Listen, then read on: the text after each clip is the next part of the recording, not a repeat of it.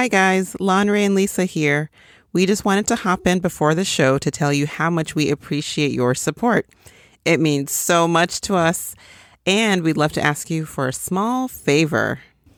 If you could subscribe to our show, rate us, and write a written review on Apple Podcasts or wherever you get your pods, we would be forever grateful. And if you know someone who'd enjoy listening, please tell them about it. And of course, follow the Hippocratic Hosts on Facebook, Instagram, and Twitter to keep up with all the latest news. Thanks, everyone. You're the best. Now on with the show. Modern life. Between careers, kids, and health, it can be mayhem. That's why we're here. I'm Dr. Lisa Varghese-Kroll. And I'm Dr. Lonray Falusi. We're physicians, moms, and longtime friends who break it all down for you. Wondering how to juggle all the balls and still stay sane? Looking for advice but don't want to be overwhelmed? Curious about how to make the most out of life for your family but enjoy it at the same time? You're in the right place. Welcome to Health and Home with the Hippocratic Hosts. On this episode, we're talking about environmental justice. What is it? Why does it matter? And what does it have to do with health? Hey, Lisa. Hey, Lon. Hey, so we're on day, 7,803,000 of COVID? How's it going for you? I'm impressed. I lost count ages ago. No kidding. And, there's so much going on in the world right now, and it can definitely feel overwhelming. But the thing is, when we look deeper into some of those issues of racial inequality and healthcare inadequacies that are in the news here in the U.S. and elsewhere in the world, it's really clear that the environment plays a surprising role in these issues. It's so true. And that's really why we wanted to talk today about the concept of environmental justice, how it relates to our outlook as physicians, and what each of us can do to help. So, to get this topic started, really, what is environmental justice and how does it relate to health? Well, essentially, environmental justice encompasses a few concepts, and one of them is the idea of inequities in access to natural resources. So, as an example, if a valuable natural resource such as oil only brings profit to the privileged part of a community, then that is environmental injustice. Another aspect of this idea is the concept of inequities in the distribution of environmental harms. So using that same example, if drilling for oil is mainly done in underprivileged parts of the community, that too is environmental injustice. And further, inequities in the ability to develop and enforce environmental regulations and policies, that's also an arm of environmental justice. So if the only people making the decisions about where to drill for oil and who gets to sell it are the privileged, then that too is environmental injustice. And to give a few examples of what we're talking about, so for one, we know that water pollution often disproportionately affects Native American communities that rely on fishing. And oil pipelines can increase traffic and air pollution from tanker trucks, which often travel through low-income neighborhoods. And also the Flint water crisis, that led to lead poisoning in primarily lower resourced communities of color. So, let's talk a little bit more in depth about the Flint water crisis. So, as many of you may know, this was a public health crisis that started in 2014 in the city of Flint, Michigan. As part of a cost-cutting measure, city officials had changed the water supply from a treated facility in Detroit to the Flint River, but they failed to treat the river water with corrosion inhibitors. Because of this, lead was leached from aging pipes into the local water supply, affecting thousands of residents and alarming pediatricians who were seeing neurologic changes in the local children. And in our show notes at hippocratichosts.com, we'll link to the book written by Dr. Mona Hanna-Attisha, the doctor who was at the forefront of this fight. And we actually talk a little bit more about her book in episode 5 of our podcast because it was one of our favorite books. So the reason this was an issue of environmental justice is because lead pipes were technically banned in the U.S. beginning in 1986. So the people primarily affected were lower income residents living in older homes who did not have the political clout to force the city to act. And that is just awful because that is the definition of injustice, right? Right. And obviously this concerns us just as human beings, but it also concerns us as physicians because environmental injustice is directly linked to poor health outcomes. And no, this is not political. Doctors have taken a vow to protect human health, so we must oppose this type of injustice. So using those previous examples, so if a community's main source of industry is eliminated, then the poverty that results can mean its residents have reduced access to healthy food and medical care, which then increases the risk of diabetes, heart disease, and early death. Right? So, or if truck traffic is drastically increased in a low-resourced community or community of color, then the risks of lung cancer from air pollution or injuries from motor vehicle accidents can increase. And in the case of the Flint water crisis, thousands of children in poverty were unrelentingly exposed to lead in their own homes, leading to permanent brain damage and developmental problems. And in countries without universal health care, such as the United States, this is a double whammy because then people living in poverty not only end up with more health problems, but are also then less likely to have health insurance and less access to actually seek care. It really is unbelievable, right? When you lay it out like that. And so Right. I think it's interesting to talk about the history of the field of environmental justice.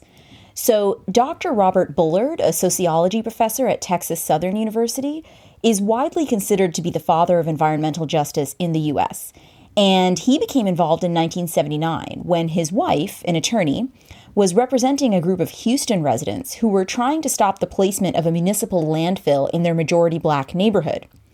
And he was an expert witness and found that over 80% of Houston's garbage dumps, incinerators, and private landfills were in black neighborhoods, even though only 25% of the city's population was black. Wow, unbelievable. Isn't it? Really? I mean, that can't be a coincidence. At some point, I think, it really opens our eyes. And he also found that, unsurprisingly, the decisions primarily affecting people of color were being made without the input of people of color. And one of his most famous quotes is, "Whether by conscious design or institutional neglect, communities of color in urban ghettos, in rural poverty pockets, or on economically impoverished Native American reservations face some of the worst environmental devastation in the nation." And then this really came to the forefront in the 1960s during the American Civil Rights Movement when people of color, particularly black residents, spoke up about public health issues that were disproportionately affecting their communities. So, for example, the Memphis sanitation strike in 1968 was one of the first such events during which the garbage workers in Memphis went on strike for better working conditions. And then this continued to grow, and the EPA, the Environmental Protection Agency, was born in 1970 under President Nixon. And, what's considered to be the real start of the American environmental justice movement was the Warren County PCB landfill sit-in in 1982. And that was when a group of environmentalists and civil rights activists staged a nonviolent sit-in to protest a polychlorinated biphenyl, that's PCB, landfill in North Carolina. And they were unsuccessful. But in response to this, the United States General Accounting Office completed a study in which they found, like Dr. Robert Bullard had, that the majority of hazardous waste landfills, 75%, were located in communities that had at least 26% African Americans below the poverty level. So then fast forward a couple of years ahead, and the Office of Environmental Equity was established in 1992, with its name being changed later on to the Office of Environmental Justice. So you're really trying to then codify this idea of justice when it comes to the policies around the environment in the United States. And it's pretty important that they did, really, because detoxification of the Warren County PCB landfill finally began in 2001. Wow, like 20 years later. Right. My goodness. So, there are then, again, fast forwarding now another 20 years, thinking about today, there are major issues affecting us today when it comes to environmental justice. So first, air quality. So communities of color have higher exposure rates to air pollution than white non-Hispanic communities. And this can be because industrial facilities and waste sites are placed in these communities. So it's particularly Black, Indigenous, and other Latino and other communities of color. Or because busy highways cut through those communities. And this increased exposure then causes higher rates of asthma, cardiac disease, pulmonary disease, and cancer. That's right. And it's not just air. Another major issue currently facing us is water contamination. And this too primarily affects under-resourced and Black and brown communities. And this can be because of poor infrastructure, such as the lead pipes that were in the center of the Flint water crisis. It could also be because of mining that's focused in the area, or waste disposal that's targeted to the area, or toxic spills that happen in the area. But the commonality is that although we generally think of access to clean water as a right, the political impetus to fix these situations is lower when it's these communities that are involved. Right. So it's that combination of power when we think about these health issues, right? So that's air, that's water. And then let's also talk about climate change. So climate change also disproportionately affects under-resourced communities with people of color. Warming temperatures, as we know, will render the world's hottest areas uninhabitable first. And those are areas in Asia, Africa, and South America, which are predominantly Black and brown. So this then leads to mass displacement, to poverty, illness, and even death, and opens the door to exploitation when these people are desperate to find a place for safety. And you think about erosion and rising sea levels and elevated temperatures that can affect crops and crop survival, which can then lead to food insecurity, which is disproportionately devastating for people in poverty. And worldwide, we know that under-resourced and communities of color depend more on the natural environment for economic survival than, say, higher income and white communities tend to. Sure. Right? So in a very real sense, like prosperous nations and communities can, go on with business as usual, driving high emission vehicles and drilling for oil, while less prosperous nations pay the price first. And that's so true. And, in addition to that, after disasters happen, rebuilding efforts are often inadequate for communities of color as opposed to white communities. Aside from just unequal rebuilding priorities, there can be other obstacles as well that sometimes it's easy to miss.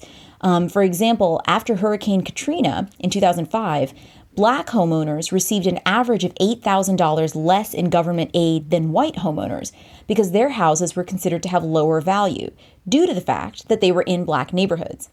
And that was due in part to the practice of redlining, where banks were able to engage in lending discrimination simply based on the racial makeup of a borrower's neighborhood. And, redlining is now technically illegal in the U.S., but some housing advocates say that it has been replaced by other forms of housing discrimination, including things like predatory lending, where disadvantaged borrowers are targeted for riskier loans. Right. And this is like the legacy of those policies like redlining. It's easy to think about it as the history and, policies have changed and we've moved on. But really, again, those systems of power are still there. And exactly. It's just there with a different name. It may not be, the lender sitting there with a red marker drawing around neighborhoods. But it happens in other ways that disadvantages different groups. So true. So this can all feel very overwhelming, right? How can I, as an individual, stop climate change? How can I stop predatory lending? Well, there are some things that we can all do. And one of the biggest things that we can do to support communities that have been disadvantaged by these inequitable systems of power is to protect our environment. So now, if you've been listening to us for a while, you know that we believe in making incremental steps if you're trying to make a change in your behavior. Amen. Right? Yeah, baby steps. Right? So, and generally, we as people just have the most success when we form new habits gradually and one at a time, rather than trying to completely overhaul our lives all at once. So you determine which new habits you can add and then commit to doing them, again, one at a time. Can you stick a bin next to your garbage can to remind yourself and anyone else in your home to recycle? Can you save paper that only has printing on one side to use again for kids to scribble on or to print a draft of something? Can you train yourself and your kids to turn off lights and electronics whenever you leave the room? Or use your car as a last resort when you need to go places. And when choosing which item to buy, consider the one with less packaging and make sure you tell that company on social media, or I don't know, through like an old-fashioned letter if people still write those, that's why you chose them, so to kind of encourage these companies to use less plastic and less packaging for their products. Right. And you know what? Like, that is the upside of social media. We hear a lot about the downsides, but, companies are much more responsive when other people are seeing the messages you're sending them. You know what I mean? Exactly. They have extra motivation to respond, and it's always good to tell them not just a complaint, but also a reason why, you know what, you did something right, and because of that, you got my business. I love that. Another thing that we can do as individuals is support organizations fighting for environmental justice with our money and or time. Now, there are truly more groups than we could ever name, but we'll link to a list in our show notes at hippocratichosts.com.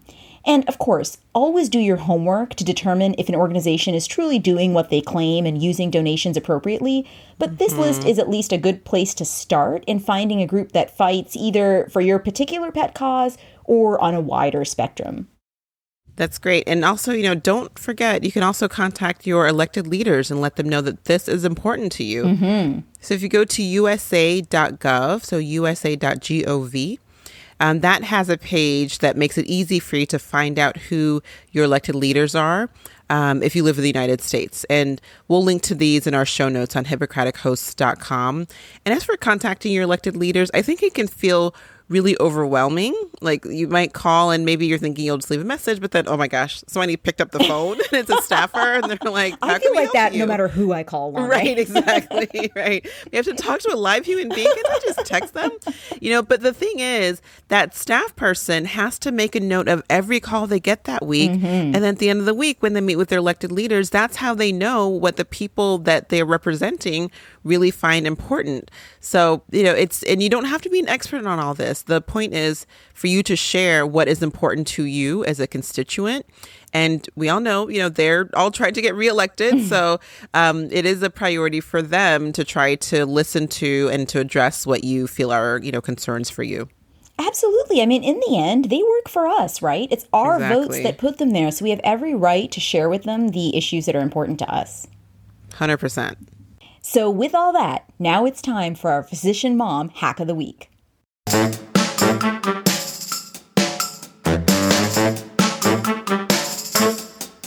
So even though it's hard to believe in this, the year of the COVID, the holidays are in fact coming. Wait, time is not at a standstill? Oh my God. I'm confused. I don't know what to believe. But when you're thinking about gift giving this year, consider shopping with United by Blue. And by the way, we are not sponsored by them. We honestly just think that this is a great idea. So United by Blue is a company that removes 1 pound of trash from bodies of water for every product purchased. And they sell clothes, accessories, and home goods, and supporting them is an easy way we can help reduce the litter clogging our planet's oceans. I mean, imagine how much cuter you'll feel knowing that your shirt helped save some sea life. So we'll link to them at our show notes, of course, at hippocratichosts.com. Well, great. That's our show. Thanks so much for listening. And of course, we want to remind you to follow us on Facebook, on Instagram, and Twitter. And we really love it if you subscribe and review us on Apple Podcasts or wherever you get your podcasts. Thanks, everyone. Talk to you soon. Thanks for listening to Health at Home with the Hippocratic Hosts. Remember that all views expressed here are our own, not our employers, and all content is for informational purposes only and should not be construed as medical advice, nor the establishment of a doctor-patient relationship. Always consult your own physician or healthcare team for any medical issues. If you enjoyed this episode, please rate us, subscribe, and tell a friend. And check out our website at www.hippocratichosts.com for show notes on this and all our episodes. Can't wait to chat with you next time.